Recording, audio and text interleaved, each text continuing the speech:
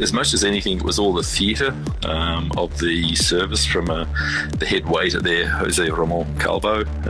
It was just absolutely brilliant. Restaurants would be nothing without their customers, and there is no more loyal, committed and appreciative customer of restaurants that I know than the person we are going to speak to as part of Dirty Linen's summer series today.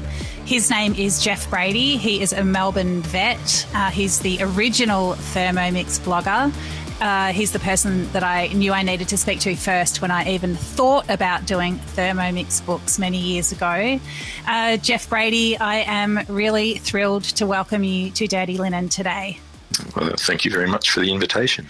Jeff, you're someone that will travel far to eat. You will plan journeys around food, and you're also, a very keen diner in Australia. I'm really sorry that I asked you to narrow it down to 3 favourite meals, but I am really curious to know what you've chosen. Yeah, okay. I think it's a bit like asking which of yours are the favourite daughters. But anyway, the 3 meals that I've chosen, one was the first Michelin star meal I ever had, and that was at Arpege in 1988.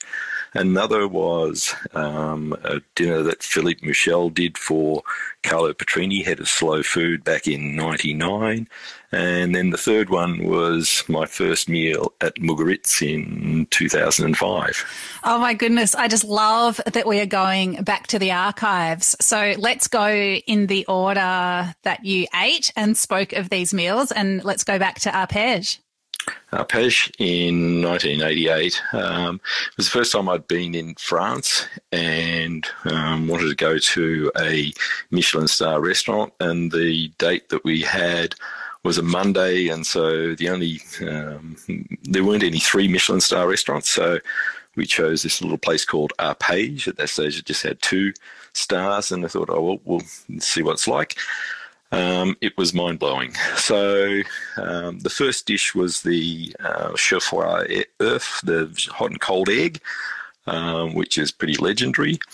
And that was a great start. There were all sorts of interesting combinations. There was lobster with turnip.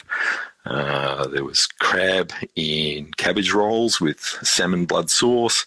But the thing that really blew my mind was the tomato dessert, the tomate confit avec du saveur, the tomatoes with the stuffed with nuts and fruits, dried fruits, and cooked in a caramel sauce. Using tomatoes as a fruit for dessert in those days was a bit unusual. And it was just an absolutely incredible meal. And we had a great time. And so, I've been back a few times. And, of course, when Monsieur Passard came to Australia in 2017, I had to go down to Tasmania to check that out too. Yeah, well, we were at that amazing lunch together near Launceston with Alan Passard. And, of course, his restaurant has now had 3 stars, but I don't know how long. It's certainly a pilgrimage for many people, one that I haven't been fortunate enough to take yet. And, one of the things that Alan Passard is known for is his use of vegetables. I mean, he really went pretty much all veg at Arpege for a long period. And it sounds like, that tomato dessert that you speak of might have been part of that culinary quest. Yeah, I think he certainly used vegetables differently than a lot of other people back in the 1980s when he first set up Arpege. But then, what was it, about 2001, I think he went all vegetarian. Everyone thought he was an idiot because he had a 3 Michelin star restaurant, and people just couldn't believe what he was doing. But it stood the test of time, and the meals with just vegetables there, he does some really, really creative things with vegetables there. Just love it. I remember I interviewed him when he was in Tassie, and it's so nice. He's such a great person to talk to about food and the way he puts dishes together. And I often think about the way he talked about colours of vegetables and, the way that certain foods just sort of tell you that they want to be together. It's like he really converses with vegetables, I reckon. Yeah, he does. And I think with the thing with colours too, he's an artist, and so he does a whole lot of painting, and so he has a great eye for colour and combinations. Yeah, definitely. Oh, wonderful. What a fantastic landmark on your first trip to France, Jeff. Okay, what was number 2? Number 2 was a slow food dinner that Philippe Michel did in a little private dining room at Langton's downstairs back in 1988 when Carlo Petrini came to Australia. James Broadway at that stage was head of slow food in Australia, and James had invited Carlo out, and I was very fortunate to be invited along to this little dinner that was put on. James had organised a whole lot of winemakers from around Victoria. James Halliday was there. Rick from Gioconda, Michael Dillon from Bindi, Fred Pizzini, Ron Lawton. There are all these great winemakers there, and I got a Guernsey because I had some interesting old white wines in my cellar that I think James knew about, and so there were a couple of wines. One was 1970 Lindeman's Chablis. It used to be called, I can't think of the name, Bin 3875 from memory. And then there was another 1984 Mount Pleasant Lovedale Semillon, which were, well, the 1970 Chablis was at that stage nearly 30 years old. And I think that it was still drinking really, really well. And that blew Carlo Petrini's mind, the fact that we in Australia had the ability to produce wines like that. So that was a great meal. And Philippe excelled himself with the food, of course. So, I mean, there's so many legends in that room, Jeff. That sounds incredible. And what a thrill to be able to open a bottle of wine that you'd cellared yourself and to blow people's minds. That's extraordinary.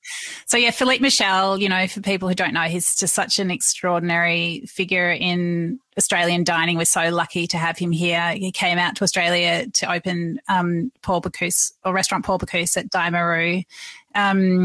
And he was cooked a long time at Langton's in Flinders Lane. And then James Broadway, who we've had on the podcast, is now one of the owners of Osteria Tedesca on the Mornington Peninsula, and has also been, an extraordinary figure in local, I guess, wine service and restaurants as well. Do you remember anything about the meal that was served on that night?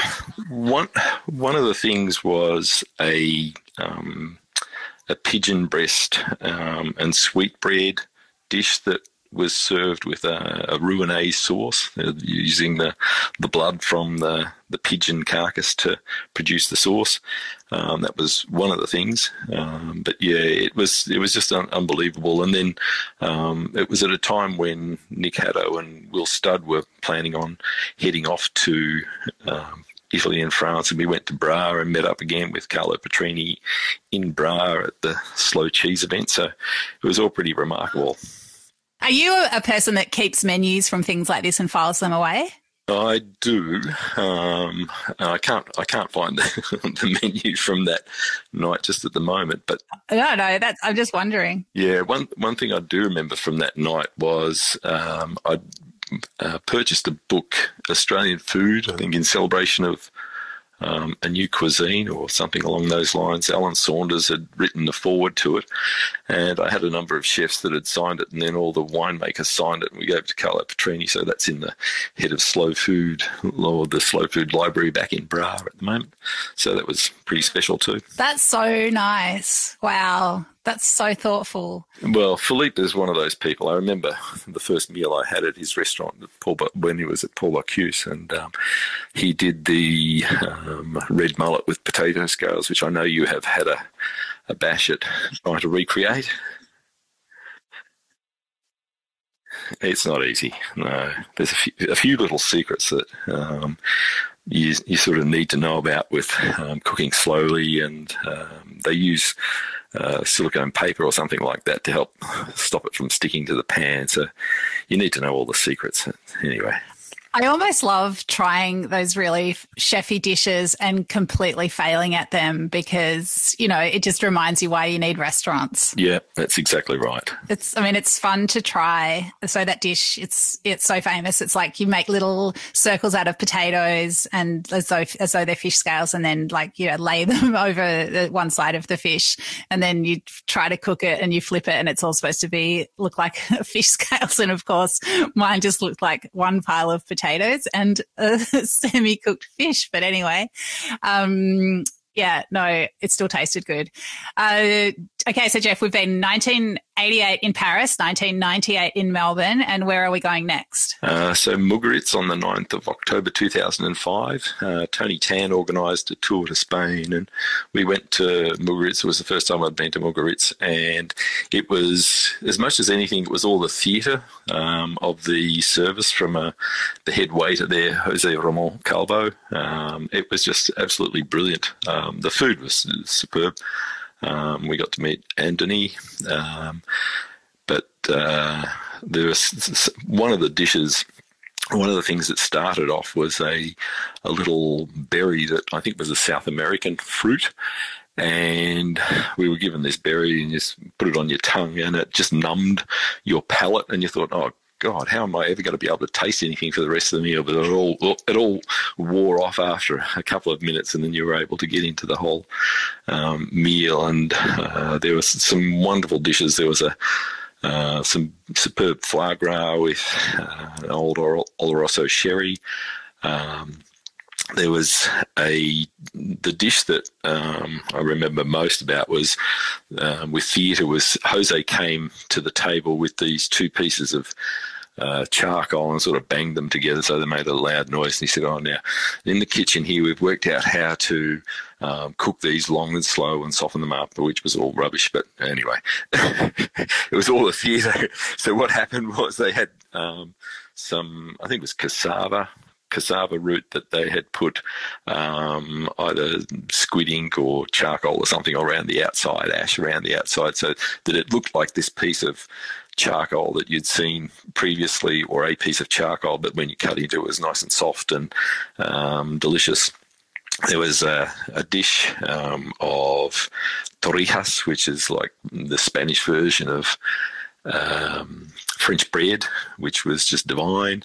There were so many things. I remember a dish with borage stems and borage flowers. I actually have photos, and I made it into a collage. And I've made a collage to put up on the wall, and that's down in the kitchen at the moment with all the different pictures from that day at Mugaritz. But probably the most important thing on that day was we met Dan Hunter, because Dan was the head chef at Mugaritz at that time, and so that was the start of a great friendship, and certainly lots of meals with Dan Hunter have occurred since then. Wow, that's amazing, because I think he was the head chef at Mugaritz for about 3 years, wasn't he, before? Yeah, something like that, yep. Something like that, before he returned to Australia, and now, of course, he's at Bray and doing incredible things there.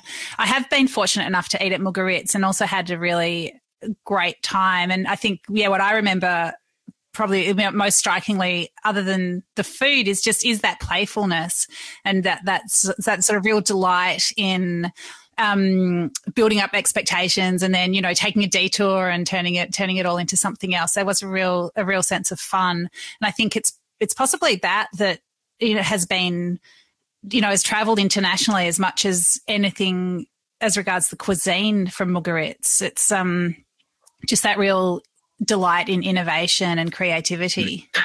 Yeah, one of the memories I have was a meal, I think about 2014, when they had a dish which involved using a mortar and pestle to help grind up some of the ingredients for a soup. The first time we had the dish, it was just sort of brought to the table, and everyone around the restaurant did it at different times. But then they had worked out that they got everyone to be served this dish, even if it was served at different sort of times during the actual menu, everyone was served this dish with the mortar and pestle. So it was a bit like working on the chain gang. There was always bang, bang, bang right through the whole restaurant. It was amazing.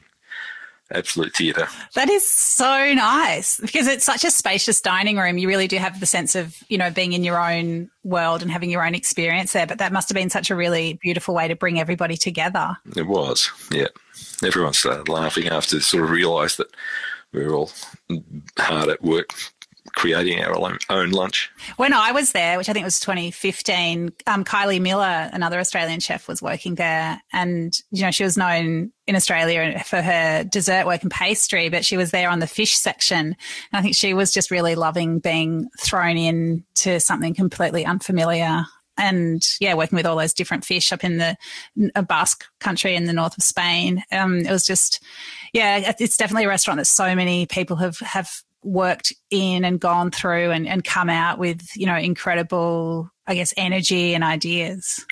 Yep, it's a great place. Wonderful, Jeff. Well, you have taken us around the world and through time. I'm really appreciative. It's such a pleasure to get your perspective on dining. And again, I thank you for the enormously difficult task of coming up with just 3 meals to talk about today. Thank you so much. Thank you for the invitation. This is Dirty Linen, and I'm Danny Vallant. We air the issues that the hospitality industry finds hard to talk about, hearing from different people with unique perspectives. We want to hear from you as well. If you have something that needs to be said about a topic, get in touch so we can include your perspective. Contact us at dirtylinen@deepintheweeds.com.au or hit us up on Insta at Dirty Linen Podcast. We can't wait to hear from you. This